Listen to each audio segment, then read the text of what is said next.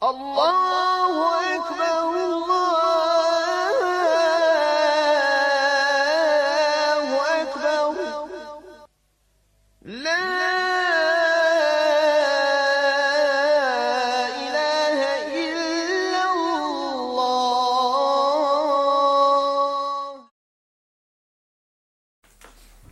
Bismillah, salatu wassalamu ala rasulillah, sallallahu alaihi wasallam.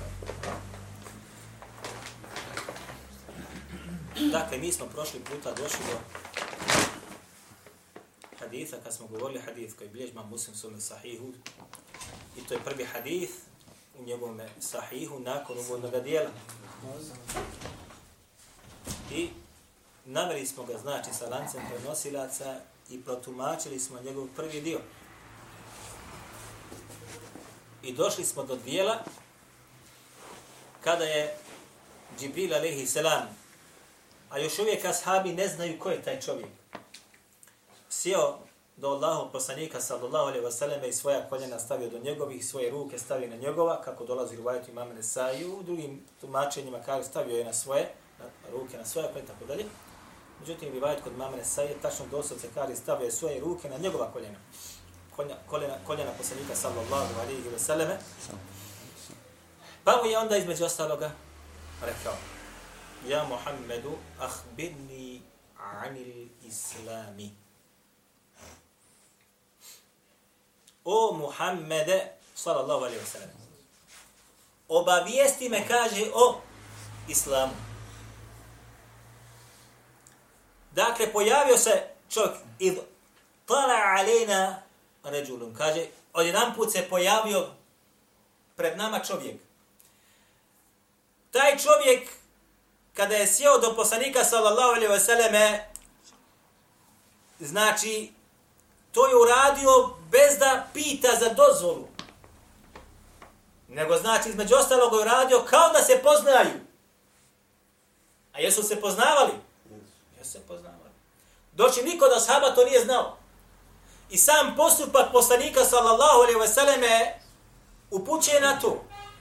Nije mu rekao ko si ti, šta želiš, ili ovi ljudi koji su oko mene imaju preče pravo o tebi i tako dalje, ili ti si stranac. Naprotiv, znači, kao da se poznaju. I kad ga upitao ahbirni anil islam, kaže obavijestimo o islamu, poslanik sallallahu alejhi ve selleme, znači šta njemu uljudno i precizno odgovorio.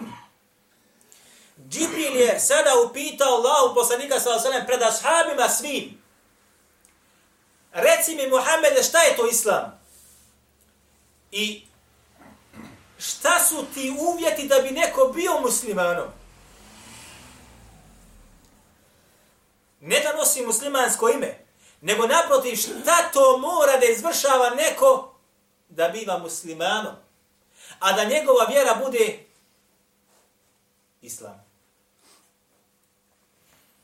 Pa mu kaže Allahu poslanik sallallahu alejhi ve selleme, pogledajte sada odgovora: Ja Muhammedu, ahbirni anil islami.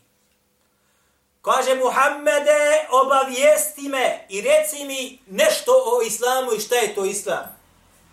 Nije mu rekao Allahu poslanik sallallahu alejhi ve selleme en tešhede an la ilaha illallah. Ne, pazite, potpuno ga kaže: El islamu en tešhede an la ilaha illallah. Potpuni odgovor. Kaže, islam je, nije rekao odmah, to je da radiš to i to, nego kaže, upitao ga o islamu, onda on kaže njemu, islam je to i to. Odnosno, kad te neko pita, kako se zoveš, ti možeš njemu reći Muhidin Halilović, je li tako? Recimo ja. Ali kažeš, potpuni odgovor, kaže, ja se zovem Muhidin Halilović. Koji je odgovor potpuniji? Potpuniji odgovor. Precizniji. I njega će da kaže onaj ko želi da poruku prenese u potpunosti, ko ima jezgrovit govor. Pa kaže Allah poslanik sallallahu alejhi ve sellem: El islamu en tešheden la ilaha illallah. Islam je, kaže, en tešhede. Pogledajte sad ove riječi ovdje. Bukvalni prijevod kod nas, kad bi rekli, jeste, kaže, islam je da posvjedočiš da nema drugog božanstva mimo Allaha. I sad insan kad to uzme sebi, posvjedočiš. Šta to znači? Kaže to da kaže da srcem povjeruješ, a jezikom izgovoriš. Tako u ilmi halima stoji. Je li tako ili nije tako? Međutim, nije to tako. Pogledajte šta znači šehadet. Šta znači ovo en tešhede. Između ostaloga, to je svjedočenje, je gledanje, posmatranje, viđenje ili dokazivanje između ostaloga. Ne samo znači posvjedočiti gotovo. Kako posvjedočiti? Kaže Allah, pasite ovo sad. Šehid Allahu ennehu la ilaha illa hu. Kaže Allah svjedoči da nema drugog božanstva osim njega. Wal melaiketu. I meleki, wa ulul ilmi, i oni kojima je dato znanje. A? Dakle, Allah svjedoči da nema drugog božanstva mimo Allaha. Kako to Allah svjedoči? I njegovi meleki to svjedoče. Jesu ga vidli? Wa ulul ilmi, i učenjaci to svjedoče. A prednjače pred učenjacima ko? I najučeniji među učenjacima su bili ko? Poslanici i vjerovjesnici. Nikad ga vidli nisu. Ali svjedoče da nema drugog božanstva mimo Allaha. Čime svjedoče? Sa čvrstim ubjeđenjem zbog onoga što su svojim očima vidli od jasnih ajeta.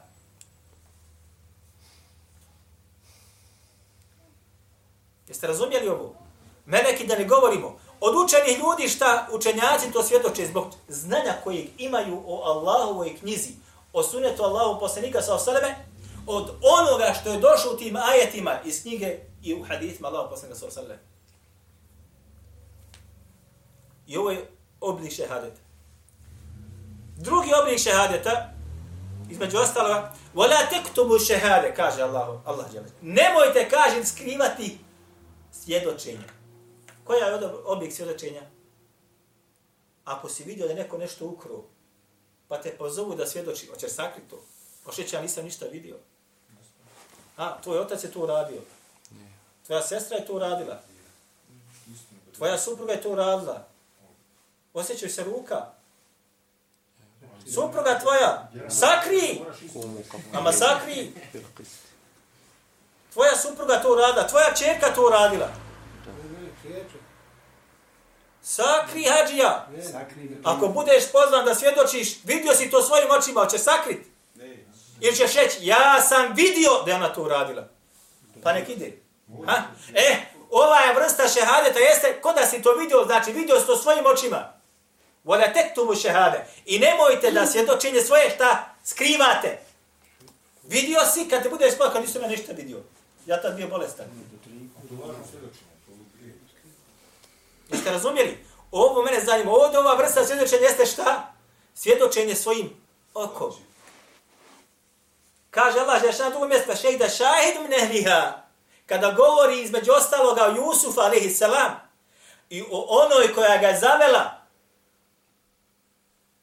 pa je, kaže, posvjedočio svjedok iz njezine porodice protiv nje. Kako je posvjedočio? Je on bio prisutan kad je ona njega htjela da zavede? Nije bio prisutan, ali na osnovu određenih dokaza koji su ispostavljeni, utvrđeno, pa kaže, ako bude to i to, bit će tako i tako. Ako bude tako i tako, bit će tako i tako. Pa makar protiv nje. Pa je bilo protiv nje. Ovo su qara'in takozvani, ili stvari koji upućuju da je nešto zaista učinjeno tako i tako. Sa kojima se pomaže da se dođe do određenog rješenja. I ovo se smatra čime? Šehadetom. Kaže Allah Đelešanuhum, فَمَنْ شَهِدَ مِنْكُمُ الشَّهْرَ فَلْيَسُمْهَ. Kaže, pazite sad ovo, ko bude od vas posvjedočio taj mjesec, pa neka ga posti, govori o mjesecu Ramazanu. Šta znači ovo, فَمَنْ شَهِدَ مِنْكُمُ الشَّهْرَ? Feljasum. Koga bude posvjedočio, koga bude doživio, dočeka da uđe u mjesec Ramazan, ne bude na putu, ne bude bolestan, feljasumhu, mora ga šta? Da posti. Dočekao si ga. Nema ti druge, ne možeš da kažeš nije dostao mjesec Ramazan nastao. Nisi bolestan, nisi na putu, kažeš ja sam bolestan, ne mogu ja postiti, si zdrav. Nisi na putu, kažeš nemaš kud pobjeć. Znaš šta? Moraš postiti. Ovo su sve oblici tog takozvanog šehadeta. Zato kaže ovdje poslanik sallallahu alejhi ve sellem tešheden la ilaha illallah. Kad sad sve ovo uzmete u obzir, da posvjedočiš da nema drugog božanstva osim Allaha, odnosno, kao da to gledaš. Kao da su ti došli svi dokazi, do duvara si došao, nemaš kuda. Moraš da priznaš da je samo Allah taj koji se obožava. I kao da si ti između ostaloga sa svojim razumom spoznao također, nećeš imati opravdanje na sudnjem danu da kažeš ja sam bio budala, bio sam bez razuma, pa nisam mogu da spoznam da je zaista Allah taj koji treba da se obožava. Kako kad je dat vid, dat je sluh, dat je ukus ti dat. Ukus. Imamo i brat ovdje koji nema ukusa, je li tako? Tvoj brat. Mirisa, šta nema? Mirisa čovjek nema. Ne može osjetiti miris. Ne može osjetiti miris hrane, miris voća, miris cvijeća. Ne može osjetiti. Je li izgubio blagodat veliku? Jesi. Na sudnjem danu ti nećeš možda kažeš ja nisam, imao sam opravdanje, izgubio sam vid, izgubio sam sluh, izgubio sam glas, izgubio sam okus, izgubio sam miris, izgubio sam pamet. Jok, sve ti je dato. I sve ispravno. Nikud pobjeći ne možeš. Je li ovo, braćo? Jasno. Znači, šehadet nije samo znači, oblik onaj što kažu da kaže srcem povjeruješ i jezikom kaže očituješ. I gotovo ti završio ko bi rekli. An tešheden la ilaha ila Allah. Zatim kaže wa enne Muhammedan Rasulullah. I da kaže posvjedočiš da je Muhammed zaista Allahu poslanik. Ovdje nije poslanik, sam rekao da kaže وَاَنْ تَشْهَدَ أَنَّ مُحَمَّدَ رَسُولُ اللَّهِ. Ne kaže samo وَاَنَّ مُحَمَّدَ رَسُولُ اللَّهِ. Zašto? Zato što ne treba ponovo da govori jer ovo zaista posova i šahad ulazi za sve ovo što će kasnije da napravi. Dobro kada si čvrsto ubijeđen i došli si ti dokazi i kao da vidiš da je to tako, da je Allah taj koji se mora obožavati. I da je poslanik sallallahu alejhi ve sellem poslat od Allaha kao poslanik. Da bi bio musliman, jer ovo se veže za islam i da budeš muslimanom. Jer to znači da kažeš, ja vjerujem, ja to svjedočim, ali ne moram ništa izvršavati. Kao što danas radi. Zamislite kao da gledate svojim očima nešto, a zatim kažete, ma nije to imaginarnost, nisam te dobro vidio. I svaki dan ti to dolazi 360 minuta, primjera radi, stalno gledaš ispred sebe. I opet to negiraš. E tako danas muslimani rade u ovoj zemlji i u drugim zemljama. Stalno ispred sebe to imaju, ajete stalno ispred sebe imaju, ali ih krše i negiraju. I smatraju dovoljno jedan put da to samo ti jezikom izgovoriš i ko biva srcom to ti potvrdiš i ti si zbašen. Ti ćeš ući jednog dana u džennet. Ovako su ubeđenje njima sad dostavili i prikazali ispravnim. Bio ti od onih koji kartaju, koji piju, koji se, da mi oprostite, rade one stvari, koji kradu, koji ne klanjaju, koji zekat ne davaju, koji ne poste i tako dalje, samo nek si šehadet izgovorio i nek si to ko biva čvrsto srcem prekolobatio i ti si spašen.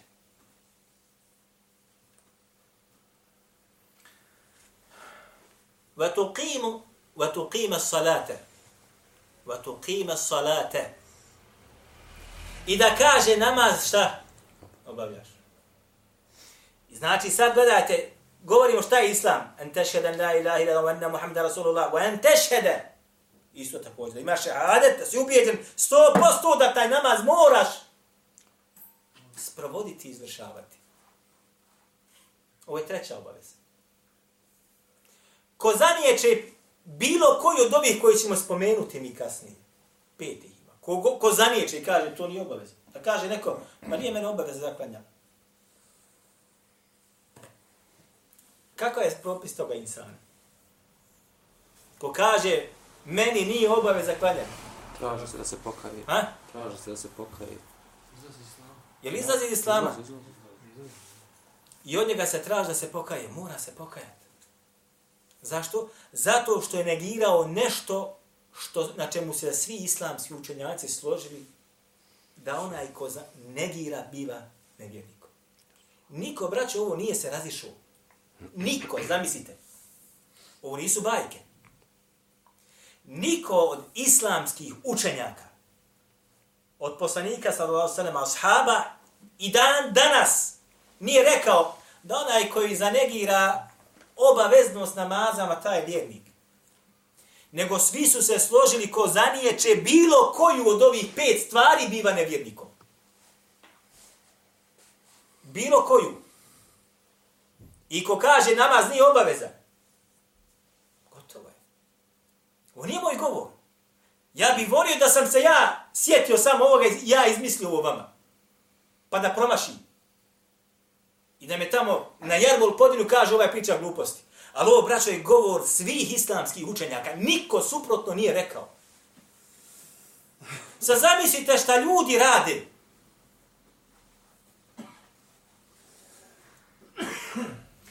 Kaže Allah Đelešanuhu, فَإِنْ تَابُوا وَيَقَامُوا صَلَاةَ وَأَتُوا الزَّكَاةَ فَإِخْوَانُكُمْ فِي الدِّينِ. Pa kaže, ako se mušrici i nevjernici budu pokajali, jel u redu? Bili su nevjernici, bili su mušrici, pa su se od toga kufra i širka pokajali, ha? Pa su postali od onih koji klanjaju i zekat daju.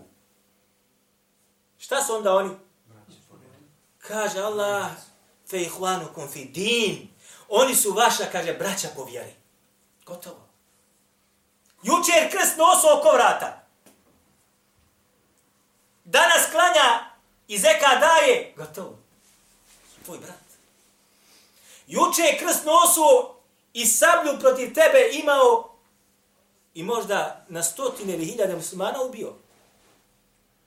Ali se pokajao i na seždu svoje čelo spustio. Šta ti on sada? Brat po vjeri. Smiješ i šta da uradiš protiv njega? Tako ga ne smiješ. A juče na bojnom polju da se bio, imao si pravo potpuno da danas je opiše. Jeste vidi šta znači samo šta? فَإِنْ تَابُوا وَقَامُوا صَلَاةَ. Ako se, kaže, pokaju i budu obavljali namaz i zekat davali, gotovo. Vidite koliko stepen namaz ima. Vidite koliko stepen namaz ima. Dijeli insana od kufra i imana.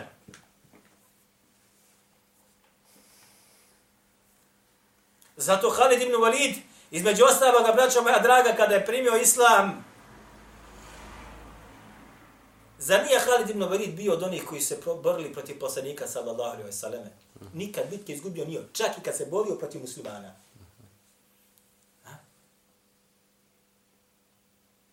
Njegovim sebebom mnogi su muslimani ubijeni. Jer je bio vojskovođa, vođa konjice, princ od prinčeva, kako se kaže. Međutim, kad je primio islam, mnogi muslimani su od njegove ruke izgubili oca, sina ili brata. Primanjem islama, gotovo je. Pitno ga nisu smjeli. Poslao im je šta? Brat u vjeri. A juče im ubio na bojnom polju oca. A islam briše ono što je bilo prije islama. Kako dolazi hadis? Ruši.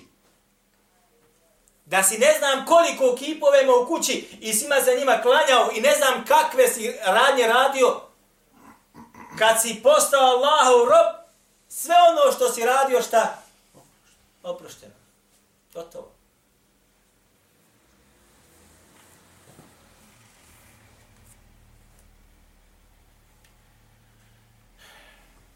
Kaže Allah poslanik sallallahu alejhi ve sellem: "Al-ahdu alladhi baynana wa baynahu as-salat, faman taraka faqad kafar." Ugovor, kaže, koji je između nas i njih, odnosno nas muslimana i njih nevjernika, jest namaz. Koga ne bude obavljao, faqad kafara.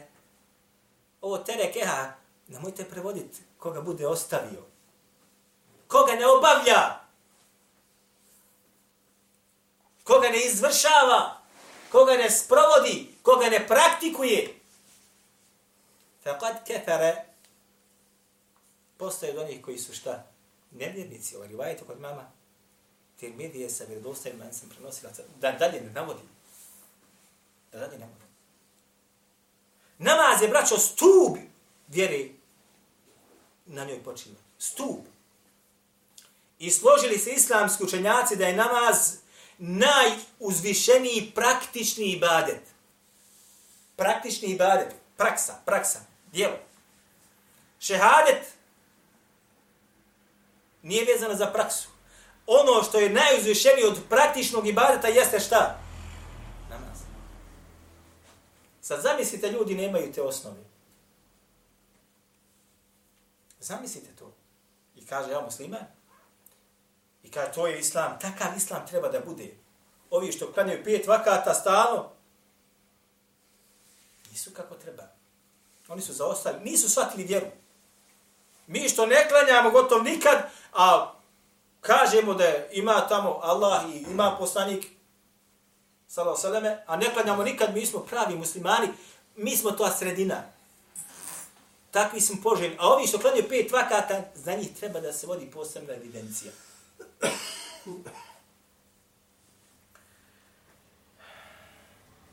Va tu'ti je zekate. I da kaže zekat, daješ. A ovo je šta? 4. Da zekat daješ. Na mnogim mjestima Allah dželešanu kada spominje namaz, odmah nakon njega spominje i wa aqimu salate wa atu zekate. I kaže, obavljajte namaz i dajte taj zekat. Ko zaniječe i zekat također, ko zaniječe zekat, njegovu obavezu, isto također kod svih islamskih učenjaka, ta više nije musliman. Ko zaniječe namaz, ko zaniječe šehadet, ko zaniječe zekat, tamam da čitav dunjaluk uzlato, što kažu, pozlati, i da klanja i posti svaki dan, a niječe to, ne pomaže. A ako prizna obavezu zekata, a ne izvršaje je, je li musliman još uvijek? Jest. A ako prizna obaveznost namaza, a neće da ga klanja, je li musliman još uvijek? Razilaženje kod islamskih učenjaka, opravdan jači stav izda nije. O tome smo govorili, ne bi više da govorimo o tome. Kogod mi dođe i kaže, rekao je Ebu Hanifa, rekao Imam Malik, rekao Imam Šafija. Mi ne kažemo tako. Mi ne kažemo tako. Mene ne zanima govor 4 imama ili tabi'ina. Nakon govora koga? Allaha, zatim poslanika sallallahu alejhi ve sellem. Mene ne zanima govor mučtehida. A ako nema u Allahovoj knjizi jasnog dokaza i nema u sunnetu Allahov poslanika sallallahu alejhi ve sellem jasnog dokaza ili postoji jasni dokaz, ali hoćeš da ga ti meni prikažeš dvosmislenim, onda idemo na šta? Na iđma ashaba. Govor ashaba, prednjači nad govorom 4 imama, prednjači, braćo.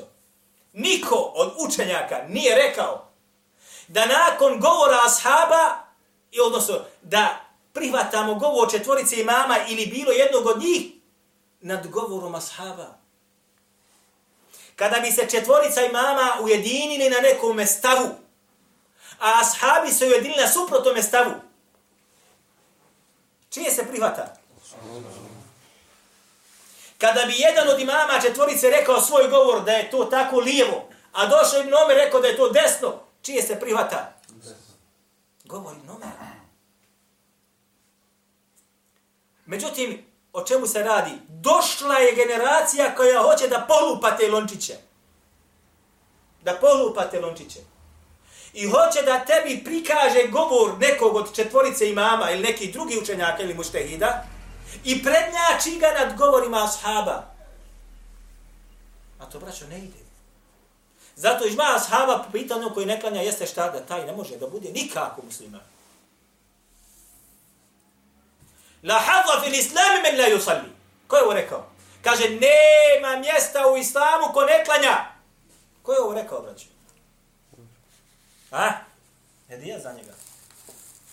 Ove hurme, vidite kako se gleda. Jedan od sahaba rekao. Omer radijallahu anhu, ko je rekao to? Fadda. Omer je ovo rekao. Ovaj rivaj bilježa Maliku Muvetti sa lancem prenosilaca koji je poput da gledaš sunce u vedrome danu. Izboden Omer na samrtnoj postelji, hropoće, krv mu šišti iz njegovih rana. Kaže, la hadha fil islami men la yusalli. Nema mjesta u islamu onaj ko ne klanja. I za mene dođe, ne kaže, rekao Ebu Hanife, taj vjernik.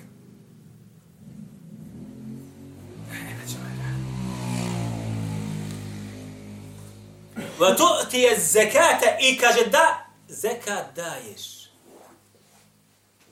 Da zekat daješ.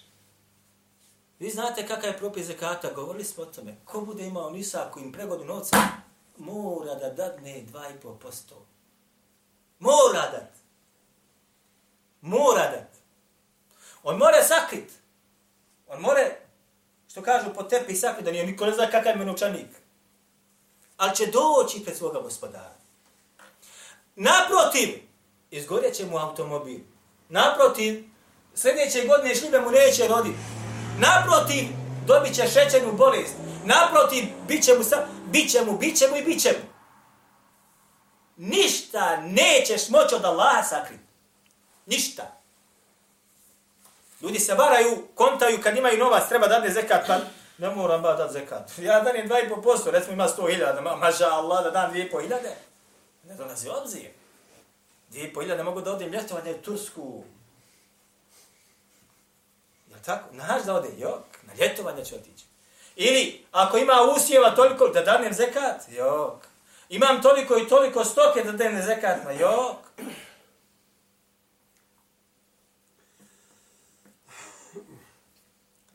وَتَحُجُّ الْبَيْتَ مَنِ اسْتَطَعَهِ سَبِيلًا. I da kaže šta obaviš hadž, odnosno onaj koji bude imao mogućnosti za njega. Ako budeš imao mogućnosti za njega. وَلِلَّهِ عَلَى النَّاسِ حِجُّ الْبَيْتِ مَنِ اسْتَطَعَهِ سَبِيلًا. Kaže, i Allah je propisao ljudima da moraju da posjete njegovu kuću ko bude mogao. Ovo je kuranski govor. Al-hađu ašheru ma'lumat. Post. Jazakallah khair. Wa tasuma ramadane. I kaže da postiš post, pa ćemo hađu dolazi nakon toga. I da kaže postiš Ramazan mjesec. Sad će Ramazan. Vidjet ćete koliko naroda će da posti ili ne posti hađija. Da ne posti. A kao mi muslimani, kaže, vi ste vehabije, vi ste druga vjera. Mi smo kao muslimani. I da postiš mjesec Ramazan, kutiba alejkumu sijamu kema kutiba ala alladhina min qablikum. Propisan je post, moraš se slikat. Možeš da kažeš, ja ne znam postim. Možeš da kažeš, to ne važi za mene. Možeš. Ali će ti doći na dunjaluku prije ahireta, sigurno. I vi ste sigurno zapamtili oni koji su se sa postom nekada izigravali. Kako su završili?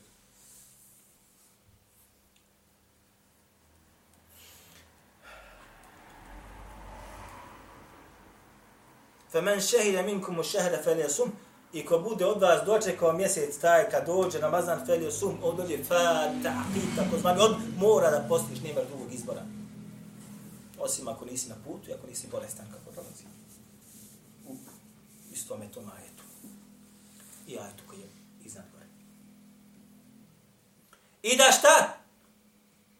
Posjetiš Allahu kuću ako budeš imao zato šta mogućnosti. Šta znači ovdje mogućnosti? Zdravlje i novac. Šta znači to? Odnosno, ako si zdrav, dobro. A šta ako si bolestan, ima novac, imaš? Bolestan si, a novac imaš? A moraš da poželješ drugo. Nemaš opravdanja, opet nemaš opravdanja. Ne možeš nikako iz ovih obaveza da izađeš. Pogledajte. Ako si bolestan, moraš i klanjati. Moraš dokle god znaš šta izgovaraš. Dokle god te pamet služi. Tamam da si na postelji. Wallahi, braćo, čitao sam fetve šejhova gdje kažu, među ostaloga u bolnici insan ne može maknuti. Ne može otići da uzme abdest. Niti mu neko može da donese pijesak ili zemlju pa da uzme tejemum. I malo opravdanje. Kažu učenjaci, dužan si da ako možeš ispod kreveta nađeš prašine pa tejemum da uzmeš.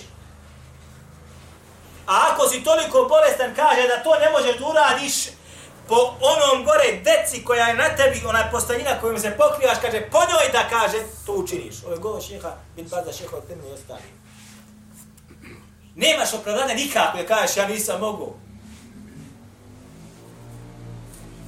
Tamam da mi oprosite na izrazu mokreća stalno izlazi. A muško, a žensko. Jel imaš opravdanja da kažeš riješu ne mogu klanjati? Ha? Imaš opravdanje? Nemaš. Za svaki namaz uzimaš abdest. I dužan si da je ono što od odjeće, što ti se neđasno ispilja, da moraš šta promijeniti ili očistiti. Nemaš opravdanja, nemaš opravdanja. A pazite sada, ona koja dođe u menstrualni ciklus, hoće ona isto također da uzme abdest za svaki namaz, ona oslobođena. I ona koja ima nifas isto također, nakon porođaja također dođe, to ne prođe. Vidite kako imaš. Kako je Allah subhanahu wa ta'ala propisao. Zekat također, ima li ko opravdanja da ne daje zekata? Ko posjeduje nisa? Ima li ko opravdanja? Nema nikakva. Da postiš, imaš opravdanje samo šta? Ako si bolestan, ako si putnik, po pitanju ovog dvoga kaže, ako si putnik imaš mogućnost ili da postiš ili da ne postiš. Ali kad se vratiš sa puta, dužan si sve ono što si propustio šta? Da se iskupiš i da napostiš. Napostiš. Ako si bolestan, opravdan si da ne postiš. A ako će tvoja bolest biti takva da će se brzo i čovjek izliječiti ili izliječi se od nje, mora opet šta? Moraš napostiti, Allah te nije sačuvao do toga. Nije to slobodio. Jadnik, bio si bolestan u mjesecu Ramazanu. Operaciju tešku imao. Ozdravio si, ja Rabbi, moraš postiti. Mogu li se iskupiti? Ne možeš, moraš postiti. Jer si ozdravio.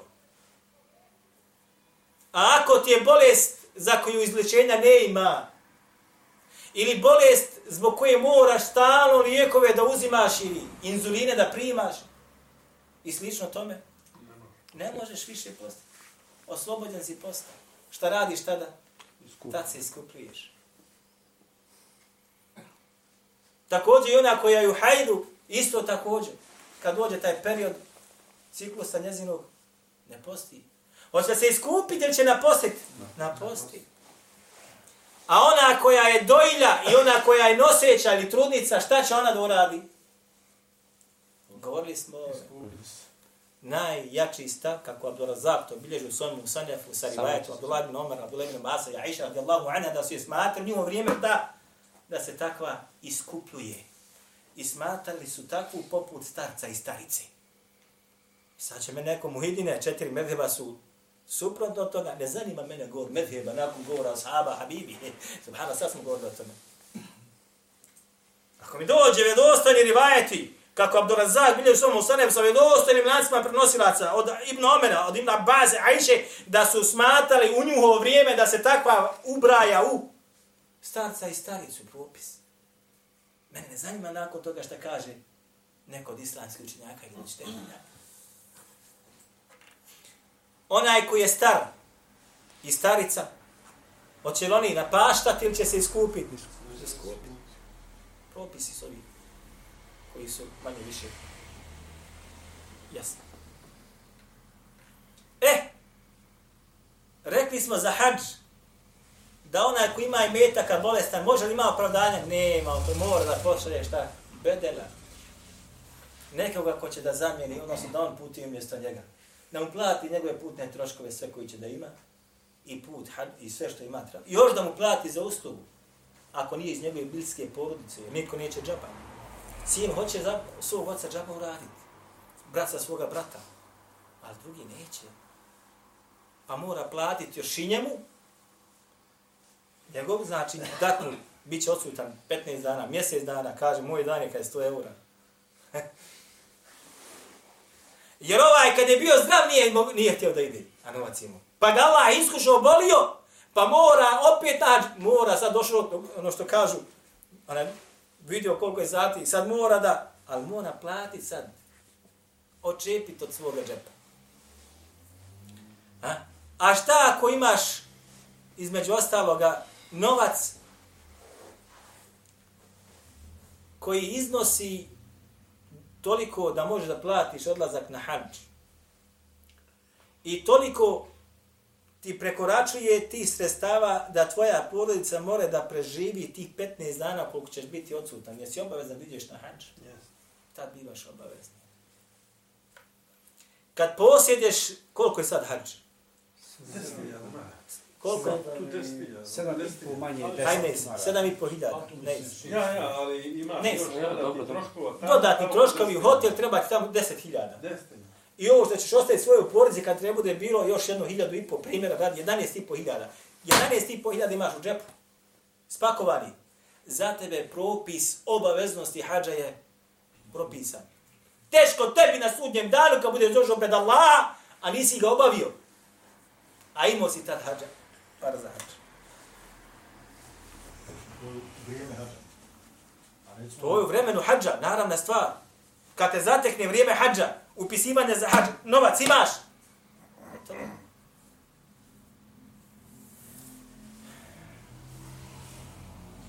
أقول قولي هذا واستغفر الله لي ولكم